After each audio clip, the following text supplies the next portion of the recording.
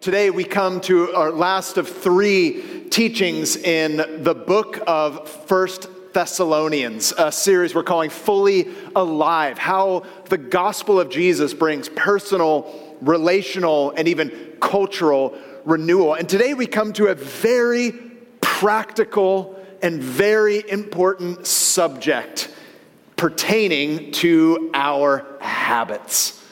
I'm excited.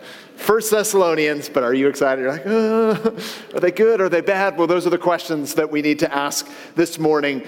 We read a paragraph that contains a series of instructions, exhortations, practices that we are to take up, practices that will transform our lives. It is important that we understand them and that we embrace them. So to do that, we'll read the text, we'll pray together, and we'll walk through it that we might know and understand what these habits are and the change they bring to our lives. 1 Thessalonians chapter 5, verse 12 to 22. Let me read the text, and then we'll pray together once more. Paul the Apostle writes, "Now we ask you, brothers and sisters, to acknowledge those who work hard among you, who care for you in the Lord, and who admonish you. Hold them in the highest regard in love because of their work. Live in peace with each other. And we urge you, brothers and sisters, warn those who are idle and disruptive. Encourage the disheartened. Help the weak. Be patient with everyone. Make sure that nobody pays back wrong for wrong, but always strive to do what is good for each other and for everyone else. Rejoice always. Pray continually. Give thanks in all circumstances, for this is God's will for you in Christ Jesus. Do not quench the Spirit. Do not treat prophecies with contempt, but test them all. Hold on to what is good. Reject every kind of evil." This is God's word. Let's pray together. Heavenly Father, this morning as we open your word, would you open our hearts? Thank you that every person in this room matters to you and those joining us online. And we pray that you would speak into the cares and concerns of our heart. Speak into the daily habits and routines and practices of our lives. Show us how it is that you want to transform them. And in doing so, transform us by pointing us to Jesus and causing us to become more like him. And for anyone here this morning who does not yet know Jesus and all that you've done for us in him, we pray that today they would. Spirit of God, would you speak? We ask in Jesus' name. And everyone said, amen. Well, the daily habits of our lives may not make the headlines, but they absolutely transform the direction we are headed. I read a book a while back called Atomic Habits by author James Clear. And on the importance of daily habits, consider this illustration. Imagine that you are flying from Los Angeles to New York City. If a pilot leaving from LAX adjusts the heading of the plane just 3.5 degrees south, you will not land in New York City. You will land instead in Washington, D.C. Such a small change will be barely noticeable if you're a passenger. Even the nose of the airplane will move just a few feet. But when magnified across the entire United States, you will end up in a completely different location. And on that point, the author, James Clear, says, similarly, a slight change in your daily habits or choices can guide your life to a very different destination. Making a choice that is 1% better or 1% worse seems insignificant in the moment. But over the span of moments that make up a lifetime, these choices determine the difference between who you are now and who you could be. This is, of course, true for all habits, but this is magnified when it comes to the life of a man or woman who follows Jesus. See, many of us assume that growth is only going to come through one massive, earth-shattering event. New job, new house, new neighborhood, new relationship. But what if some of the greatest growth actually came through the more ordinary, daily choices that we make? I say that because one of the reasons that some of us may not have been growing is because we placed all our eggs in one basket. We think that we can only grow, we can only change in an earth-shattering event, the type that you can post on social media. For Christians, this is the conference. Now, don't get me wrong, I love a good conference. I often teach at them. But we often look to them like, man, if I could just go to a conference, then I would change. I'd be a different man, a different woman.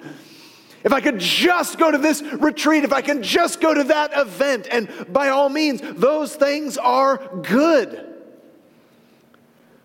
But if we only value them to the neglect of our daily choices, then we will not grow. Now, let me be clear. When it comes to beginning a relationship with God, it actually does happen in one life-changing moment. If you put your trust and your faith in Jesus Christ and all that He's done for you, your entire position and standing with God changes in an instant. You are transferred from the kingdom of darkness into the kingdom of light. You are saved. Your sins can be forgiven in a moment. Amen. Praise God. Hallelujah. Are you with me? That is an earth-shattering, life-changing moment. But from that moment on, we must grow. We must mature. We must become who God desires us to be. And in order to grow, in order to mature, to make sure that we don't fall away, it is more often than not a series of 1,001 smaller choices that you and I make every single day. What we have before us in 1 Thessalonians chapter 5, verse 12 through 22, is a list of practical instructions. Actions that the writer, the Apostle Paul, calls the church to practice, to make their habits. And this is true for all believers. For context, Paul has just written about the second coming of Jesus Christ, reminding these believers that there will be a day, though the world will grow worse, Jesus Christ will return. Though His kingdom has been inaugurated, it will one day be consummated, and He will bring justice and resurrection for those who do not trust in Jesus to eternal condemnation, for those who do trust in Jesus, eternal glory. One day that will happen. We do not know when. And the question is, well, how do we live? And the answer to that comes in this paragraph. And you might be surprised, because his instructions here, in light of all that he has said, may not seem spectacular. But do not underestimate their power in your daily life. They are channels of blessings. Daily choices that if you practice them and embrace them, it will lead you in the direction of who God wants you to become. So what are they? I'm listing out 6 headings here from this passage. We'll work through them very quickly. And again, some of them might surprise you. Some of you are like, wait a minute, someday Jesus is going to come back. There's going to be a final judgment. Like, what do I do? Do I go off the grid, live in a van and make my own jelly? Like, what do I do? Well, here's the first point. Love your leaders. You're like, oh, it's not really what I expected.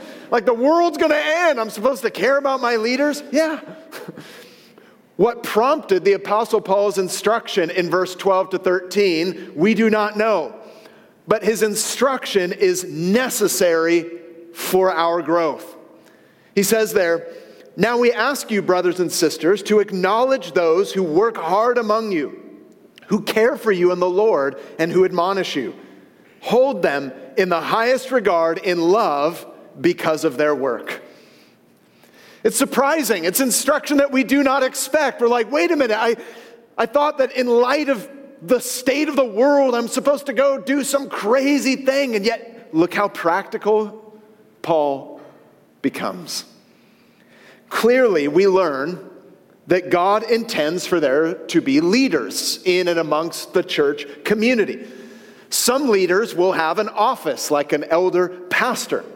Others may be leaders over specific ministries. Some might be paid, like a staff member. Some might be volunteers, like many of you. We see that in the New Testament.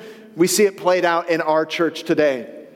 And it is important to recognize leaders because when it comes to leadership, we often tend towards two extremes. We either deify leaders or we demonize leaders. We tend to deify leaders as if they're a celebrity, or we demonize them like they're the enemy. We can deify leaders as if they are the answer to everything, or we demonize leaders as if they are the problem with everything. I'm sure you've noticed this in your own lives or amongst people that you know. For some people, they're like, it's all about the leader, and you praise them as if they're on this like whole other tier of super spiritual Christianity, and you're like, leaders! Oh my, you notice this when somebody's new to a church. You are the best leader ever! And then 6 months later, you're like, I hate you. You know what the problem with this church, with Reality Ventura is? The leadership. Leadership. It's the whole problem with everything. It's like, wow, you went from one extreme to another. Believe me, I hear it all the time. You get the email, you're the best thing ever. 2 weeks later, I'm leaving the church because of leadership. Like, okay. And Paul's response, settle down, people. You need to have a right view of leaders. So how can you learn to accept leaders in love? Well, first of all, notice what defines good leadership for Paul. He says there in verse 12, those who work hard, those who are over you, that is, they have a responsibility, and those who admonish you. That means they're calling you to follow Jesus. It's very simple. Now, this often entails many things. It can be studying, teaching, organizing, developing, training, correcting, teaching, and caring. All of these tasks demand a lot of energy. Mentally, emotionally, for sure, spiritually. So for those of you who do lead, you might even be in this room, you might oversee a community group, you might be a teacher in our kids ministry or in our youth ministry or a staff member. There's a great responsibility here for those of you who lead. There's a great responsibility for me and the other pastor elders and the staff members to take to heart. I know for myself in the role of an elder pastor, there's a great responsibility for the doctrine and preaching of the church. There's a great responsibility for anyone who leads in serving teams or different groups, and we are all to take these words to heart. And for those of you who are led by them, what should your attitude be towards them? Well, we should neither deify them or demonize them. Paul says here that you will learn to love your leaders rightly as you value the importance of the work that they do. That's how you learn to rightly view leaders. You look at the responsibility, the scriptural responsibility that they've been given, rightly value it, and acknowledge the importance that it has in your life. Like, man, I need this encouragement. I need this teaching. I'm thankful for the organization. The way that you learn to acknowledge your leaders in love is by rightly valuing the work that God has given them to do. And make it a habit. Make it a habit to honor leaders by acknowledging this. In fact, the community group leaders didn't pay me to say this, but you know it would be a great thing. If you're involved in a community group, send your leaders a text this week. I'll even give you permission to text on your phone during church. It's okay. Text them, just say, I'm so thankful for your leadership. You don't need to call them a celebrity. No. Just thank them. Say, hey, I acknowledge the work you do. I acknowledge that. Feel free to send a message to other leaders that you know in the church. And this combination of habitual appreciation and affection will produce health in the whole of the community. But note, the existence of leaders does not relieve us from our responsibility to one another. And that leads to the second point: commit to community. Some of you are like, oh, I have no problem with leaders. It's the rest of the people in the church that's the problem. Well, this point's for you. You need to love your leaders, but you also need to commit to community. And I want you to note that the instruction in verse 14 and 15 is both helpful and realistic. A high value in the Chaddick household, realism. Verses the end of verse 13 to 15. Live in peace with each other. And we urge you, brothers and sisters, warn those who are idle and disruptive. Encourage the disheartened. Help the weak. Be patient with everyone. Make sure that nobody pays back wrong for wrong, but always strive to do what is good for each other and for everyone else. I don't know how you would define the best predictor for long and strong relationships. But you might be surprised as to what the Bible says predicts the health of a community. For many of us, we might think, is it our shared experience? Is it our shared education? Is it sharing the same background? Is that the best predictor of long and fruitful community? Well, surprisingly, according to Scripture, one of the best predictors that your community will last a long time is how you handle conflict. Yay! This is key because many of us, we question our community and our relationships at the first sign of an argument. Oftentimes when people are new to church, they come to a community group and their expectations are very high, and all of a sudden there's an argument and they're like, I don't know if this is for me. And I'm like, yeah, actually it probably is. In fact, I've often wondered if we should put this on our website for when somebody signs up to a group. You're like, oh, I'm so excited to get involved in a group. What are they like? It's like, oh, welcome to Reality Ventura. If you join a group, you can be sure that you'll find people who are idle and disruptive. They're a part of your group. There's going to be people who are disheartened and weak. And you need to be patient with everyone. And some people are going to be tempted to pay wrong for wrong, but it's going to be good because you're there. And you're like, oh, it's not really what I was expecting. Well, here's what. You should add another little box that you have to, I understand that in ticking this box and in joining this group that I too acknowledge that at times I will be idle and unruly and weak, and I need the encouragement of other people. Right? That might be a good idea. See, I don't know what your idea of community entails, but for Paul, he's very realistic about the challenges that you will face within the church. And so he calls us to live in peace. But he equips us for how to do that. He says, given the fact that we're a messy group of people, he says, warn the idle. This is going to be a part of your commitment to community. Warn the people who are idle. That is, people who are unruly or out of order. They must be warned, and you get to play a part in that. Encourage the timid. That is, those who are on the verge of giving up. See, everyone's not in the same boat. Some people need a strong correction. Other people need a strong encouragement. People who are timid, they don't need like a strong rebuke. They need an encouragement reminding them of all the reasons they have to keep on pressing forward. They need to be persuaded not to give up. Help the weak, he says. And though Paul does not specify with examples or illustrations of what he means by the weak, it means those who struggle. Help them. Take an interest in them. Pay attention to them. And support them if you can. And while different people may require different attention, patience is required for everyone. Christianity is not about looking for perfect people. But just as God came to save imperfect people, so we are called to be in community with imperfect people. This should set your expectation. We need to learn to love our leaders, make it a habit. We need to commit to community even when it is hard. And when it all goes wrong, which at times it will, don't take revenge. He says, don't pay one another wrong for wrong, which is often what people do in Christian community. They keep score.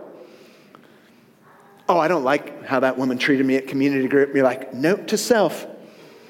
I will be passive aggressive in my punishment of you over the next 3 months, or 4 if I so determine and desire. Oh, you texted me? Sorry, I didn't get it. Oh, sorry, you reached out for help? Must have went to my junk mail. How interesting is that? It's so true. Oftentimes we don't say it, but Christians keep score. But thanks be to God, He deals with us with patience and with grace, and so we are to do towards one another. Amen? We're all broken people in need of a Savior, and we're helping each other in the direction of Jesus. That is community. Don't pay one another wrong for wrong. Don't take revenge, but make peace with all. Make peace with all. But of course, this is not easy. And it's going to require growth in your own personal life. And so he begins to commend a few habits for your soul. Love your leaders. Commit to community. And thirdly, practice joy. You're going to need it. Practice joy. Which is amazing considering the circumstance from which the Apostle Paul writes these words. You may remember that he wrote this letter to a church he was separated from because of persecution.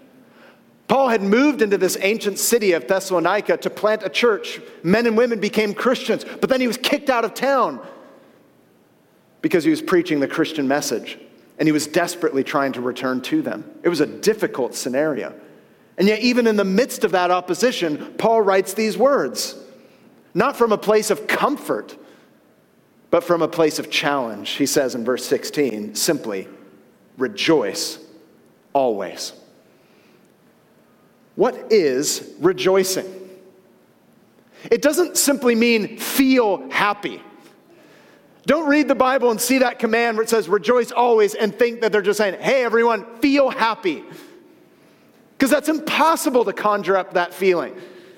And yet that's what a lot of people think when they hear the word rejoice. They come to church, maybe you came to church this morning, you've had a really hard week.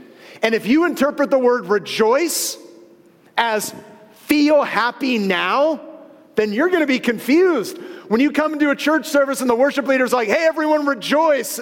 And you're like, as if it were a command, like you could just will it into existence. Feel happy, feel happy, feel happy. I'm happy. All right, everyone, we all happy? Okay, yay, we're happy, clappy church now. That's not what the word rejoice means. The word rejoice means add up the worth of something in your mind in order to treasure it. There's some effort there. You have to add up the worth of something in your mind. Think of all the reasons. You put your mind to it in order to rightly value it, and that will lead to joy. Tim Keller says it best in this quote, rejoicing is a way of praising God until the heart is sweetened. Let me repeat that. Rejoicing is a way of praising God until the heart is sweetened. What's interesting about that quote is the order.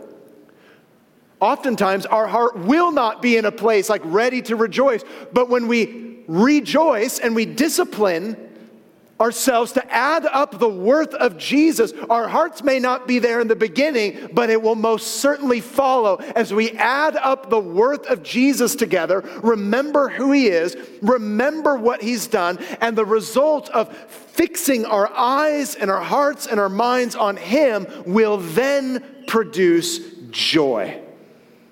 That's why it is often referred to as a practice, a resilient practice, a practice that doesn't hinge on your circumstances. It is a joy that says nevertheless. You should do a word study in the Bible on the word nevertheless. Many men and women of faith throughout the pages of Scripture endure hardship. But you will often find them saying, life is hard, nevertheless, I'm going to praise God. People are out to get me, nevertheless, God is with me. My circumstances are terrible, nevertheless, God is my guide. That is a defiant joy, a resilient joy. We add up the worth of Jesus together. We remind ourselves of all that we have in God until our hearts sweeten. I think this is huge because if you're like me, it's easy to express yourself when things are difficult. Right? It's easy to complain and to say these things out loud, but the question is this: are you just as loud with your rejoicing as you are with your complaints? Right? It's easy to complain. Like, just go on Google reviews of restaurants, right? Like, very few times do people go to a restaurant like, this was so good, I am going to go home, I'm going to log into my Google account and write a 5-star review. Like, it's got to be pretty spectacular for you to give a 5-star review. But we all know it only takes one mistake from your server for a 2-star review. You're like, the food was fine. They failed to refill my water cup. How dare you? I even mentioned it. And they didn't. 2 stars. I would never recommend this place to someone else. Like, it is so easy for us to complain, and we often do it loudly. And don't get me wrong, there is a biblical way that the Bible provides for us, like in the Psalms, where we can bring our complaint to God. I'm not saying stuff your emotions, pretend like everything is good. I'm not saying that. There's a biblical way to express our complaints to God. Read the Psalms. They are there. My question is, are we just as loud as our praise as we are with our complaints? Oftentimes we're very loud. Here's what I don't like about church. Here's what I don't like about my life. You're like, okay, that's fair. Bring that to God. That's a real need. Now, what can you praise God for right now? Let's be loud about it. See, one of the reasons that we do this in church, we sing together when we gather, is it's not primarily about our likes and dislikes of musical style. Like, the point of church is not to come and be like, I don't really like acoustic guitars. I prefer organ. You're like, okay. That's great. That's fine. But that's not the point. The point is not, do we like the style of service? The point is, am I being recentered and refocused on God? That is the point. And so when a worship leader is calling us to worship, they are doing just that. They're saying, hey, we've all had weeks that could have been full of good things or bad things, but right now the goal is to refocus on God and call up shouts of praise as a way of adding up the worth of Jesus so that we might focus on him, see all that he's done for us, and as a result experience joy.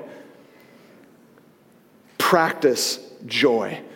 It's this repetitive habit that recenters us on all that God has done for us. And notice, it's not a suggestion, it's a command. It's not like, hey guys, if you're in a good mood, rejoice. It's a command. But think about it like this. How great is our God that he would make our joy a priority?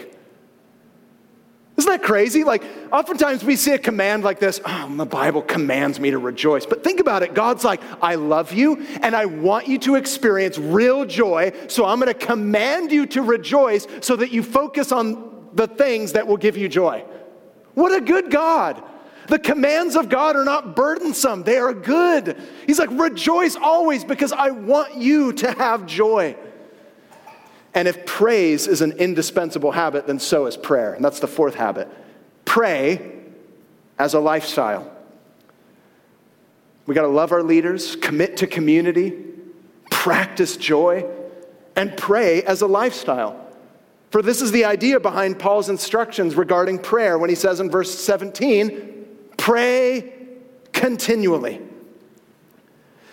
Prayer, speaking with, communing with God, is to be a daily practice. But in saying pray continually, Paul does not envisage that you would never leave your room, or that you would never leave your prayer closet, as it were, but that you have an attitude of prayer. In fact, in the original Greek language, the word here means constantly reoccurring. May prayer be constantly reoccurring in your life. And this happens in both private prayer as well as public prayer. Private prayer, times when you are just alone praying to God. Jesus talks about this. We see him both teach it and model it in the gospel accounts. So there is an assumption that you will have a regular pattern of private prayer. Whenever time that is that you set aside to pray. It's something that you and I are to cultivate. And then you carry that attitude of prayer into your day, no matter where you are. It could be in your car. It could be in school. It can be at work, between meetings, or in the middle of meetings. I don't know about you, but I've learned to pray a lot in meetings, not because I'm super spiritual, but because I'm super desperate. I'll be in a meeting where I'm like, I don't know what to do. And so what do I pray? Lord, help. Which, when I get to heaven, if there was a list of my top 10 most prayed prayers, that would be number one. It's 2 words. It's easy. Lord, help. Lord, comma, help, exclamation mark. That's my most common prayer. There are so many times I'm in a conversation with someone and maybe they're pouring out their heart or they're in desperate need and I'm like, I don't know what to do. And I'm like listening to them. If you ever talk to me, by the way, and I'm just nodding, it's usually because I'm praying because I probably don't know what to do. But you're asking me what to do, so I'm like, Lord, please help. Spirit of God, help me. Pray continually, wherever you are. You're at work. It's difficult. You're stressed out. You're angry. God, help me. That's part of what it means to pray continually. Private prayer, but there's also public prayer. After all, Paul is writing to a church community. We are to pray continually. That is, to use Paul's language, prayer meetings should occur constantly and continually in the church. And so we make it a practice to pray together. We pray together on Sundays. You pray with one another in your community groups. We have our first Tuesday prayer and worship night, set aside time of corporate praise and worship. We have our weekly morning prayer. Why? Because we're to make it a habit. It's a command. But again, think of the beauty of this command. Just like the command to rejoice reveals a commitment of God to our joy, notice the command to pray continually also means that God is listening continually. And isn't that wonderful? If God says pray continually, it is only because he's listening continually. Friends, do you know what this means? It means there will never be a situation you are in that you cannot pray. You'll never be in a circumstance in life in which you cannot pray to God. You're never going to get that annoying message when you call like a business. It's like, sorry, God is not in right now. Heaven is closed. We will reopen during our normal operating business hours of 9 to 5. Please call back then. It'll never happen in prayer. God will never say, hey, I know you're trying to pray right now for help, but I'm kind of busy. A lot of stuff going on in the world. And you're like, all right, God. He's like, I'm ready at 5. Okay, if you could come back then, that'd be great. The command to pray continually means that God is listening continually. Which reminds us that prayer is a conversation that actually doesn't start with us. It starts with God. He's inviting us. And these habits together, they produce more life-giving habits, which produces more growth in your life. Think about all these habits together as they work together. You love your leaders. You're committed to community. You practice joy. You pray as a lifestyle. Think of the habits that produces in your life. Think of the wonders that will happen in your own heart. Charles Spurgeon, God bless him, may he rest in peace and rise forever, the Prince of Preachers, once said, when joy and prayer are married, their firstborn child is gratitude. When prayer and joy are married, their firstborn child is gratitude, which leads to the 5th habit. Cultivate gratitude. What is God's will for your life? You might wonder this morning. Verse 18, give thanks in all circumstances, for this is God's will for you in Christ Jesus. Now, why is it God's will for me to give thanks in all circumstances? Why is gratitude so important? Well, let me start with the negative. Ingratitude comes from entitlement, which comes from pride, and it kills your soul. Here's how entitlement happens in your life. First, you receive a gift, right? It's always nice to receive a gift. But then you get used to the gift. It's not as special anymore. Then you expect the gift, and then you think you deserve the gift. Right? We see this all, especially in young children. You give them something like a new toy, and they're like, yay! And then after a while, they're like, yeah, it's kind of cool. And then you're like, where's my next gift? Where's my gift? And then you're like, why haven't you given? I deserve this gift. Right? We see it in small children, but let's be honest, it happens in our hearts all the time. God gives us salvation, and at first we're like, yes, I'm saved. And then after a few weeks, I don't like church. These people are annoying. I don't like that song. Why are they playing this song? I didn't request this song. It's not on my worship playlist. You know what? This church should let me choose my songs. That's how it should happen. That's what's wrong. It's the leaders again, or whatever. Think of how the process of entitlement happens. It'll kill your soul. Instead, you recognize your life is a gift. You never earned that gift. You and I, we don't deserve the gift. Your salvation is a gift. Your relationship with God is a gift. Make a habit of finding reasons to be grateful. Now you say, but really, what about my circumstances? Well, notice an important detail here. He does not say, thank God for every circumstance. He says, thank God in every circumstance. And there's a big difference. Right? If you walk down the street and break your leg, you're like, God, thank you. Thank you for my broken leg. Thank you that my leg is broken. It's not what he's saying. But in that moment, God, I thank you that you are with me, even if I broke my leg. See, that changes it, doesn't it? It's not that we have to thank God for every circumstance, but we always have reasons to thank God in our circumstance. Thank God that you are never alone. Maybe you're going through a very difficult time. God's not calling you to be, God, I thank you that life is bad. But you can pray, God, I thank you that you are with me and you never leave me, even when it is hard. You can be thankful that you are never without hope. You might feel as if you have tunnel vision right now and it's just all darkness. But you can be thankful that your life is not in the hands of blind chance or fate. You can say, God, I'm really wrestling with depression right now. I'm really wrestling with anxiety right now. But I thank you that even though I don't see it, I'm never left without hope. And I know how the story ends. Be thankful that your greatest need has already been taken care of, which is such a good practice for me. Whenever you're dealing with ingratitude and you're just bummed out about all this stuff's happening in your life, start there. God, even though I'm wrestling with how these other needs aren't met right now, or at least that's how I'm interpreting it, I am so thankful that you have taken care of my greatest need, which is forgiveness of sin, deliverance from the wrath of judgment, and the promise of eternity with you. Put that in your gratitude journal, right? It's a good way to start. And be thankful that you're never without guidance. You're like, God, I don't know which way to go, but I thank you that you are with me. Which actually leads to the last habit. Listen to God.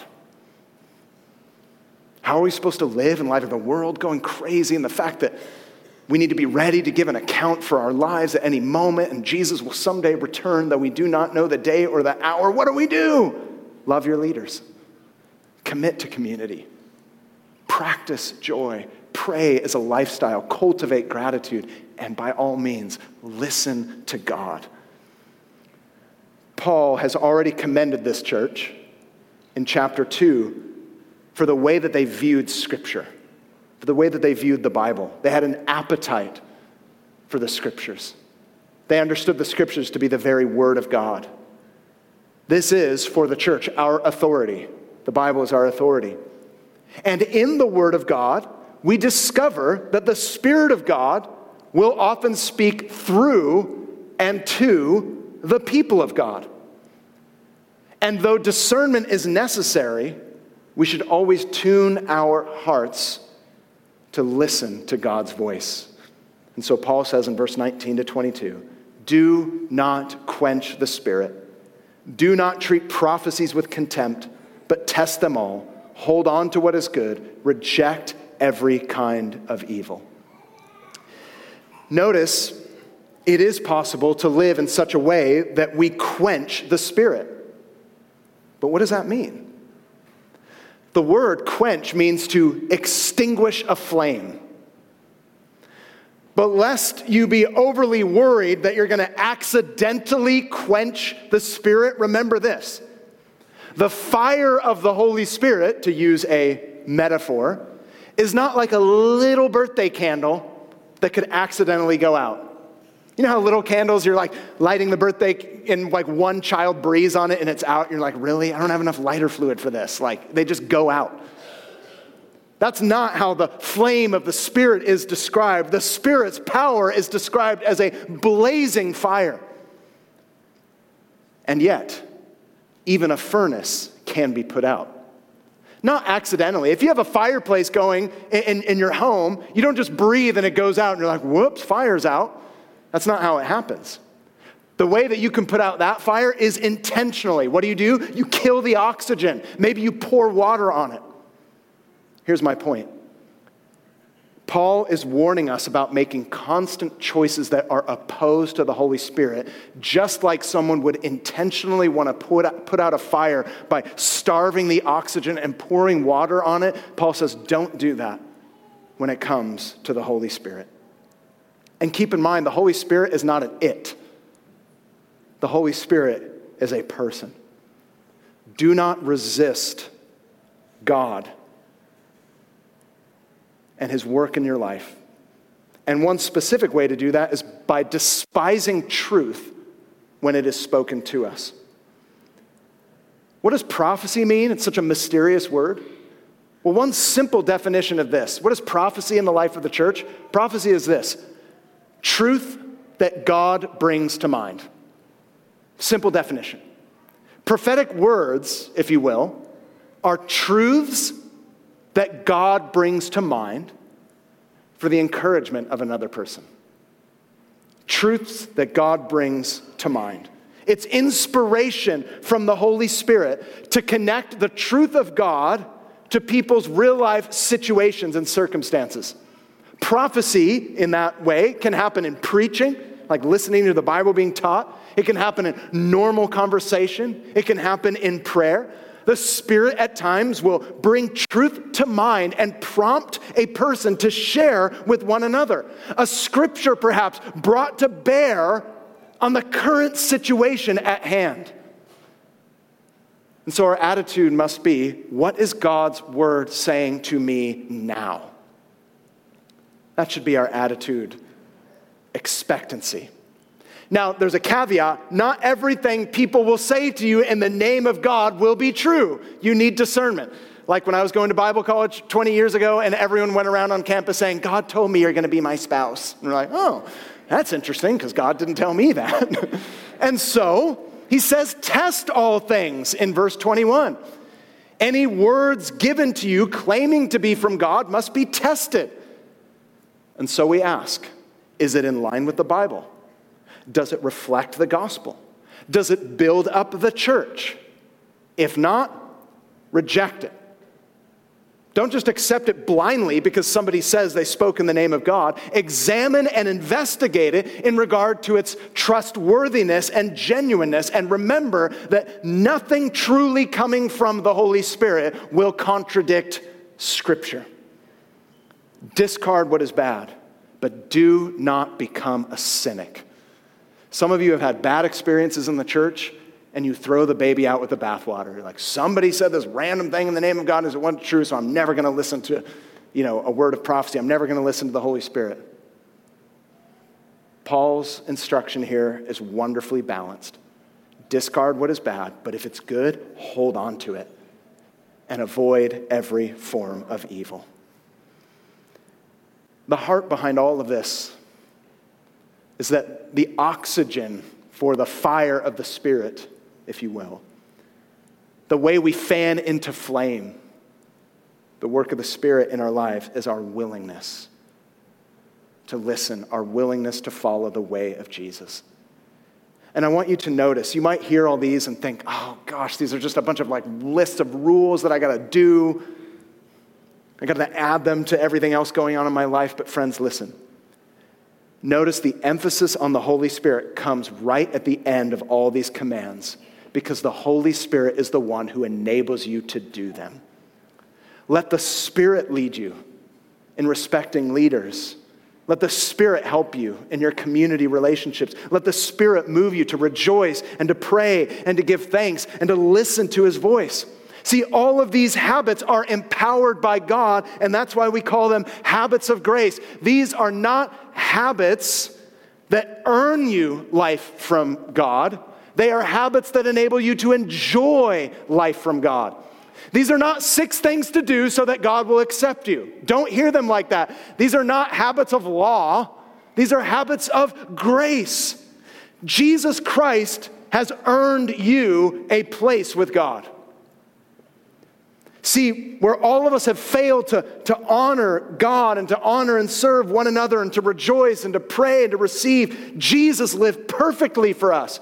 Jesus came with honor, commitment, rejoicing, praying, grateful, perfectly led by the Holy Spirit. And when Jesus died on a cross in our place, he died for our failure to do so that we can be forgiven, so that we can be brought into a right relationship with him by grace. And all of these habits that he calls us to make our own are ways to stay near to him. They're not about earning from God. They are about enjoying God. They are about putting yourself in the path of God's grace.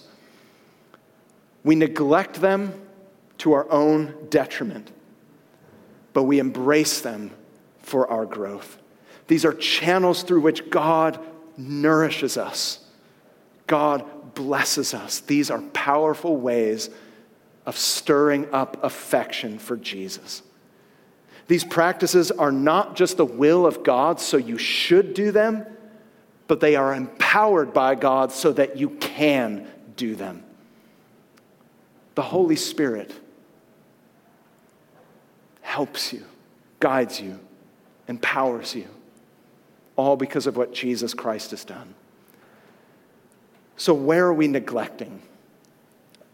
Maybe there's certain areas where we have neglected them. We don't value their importance.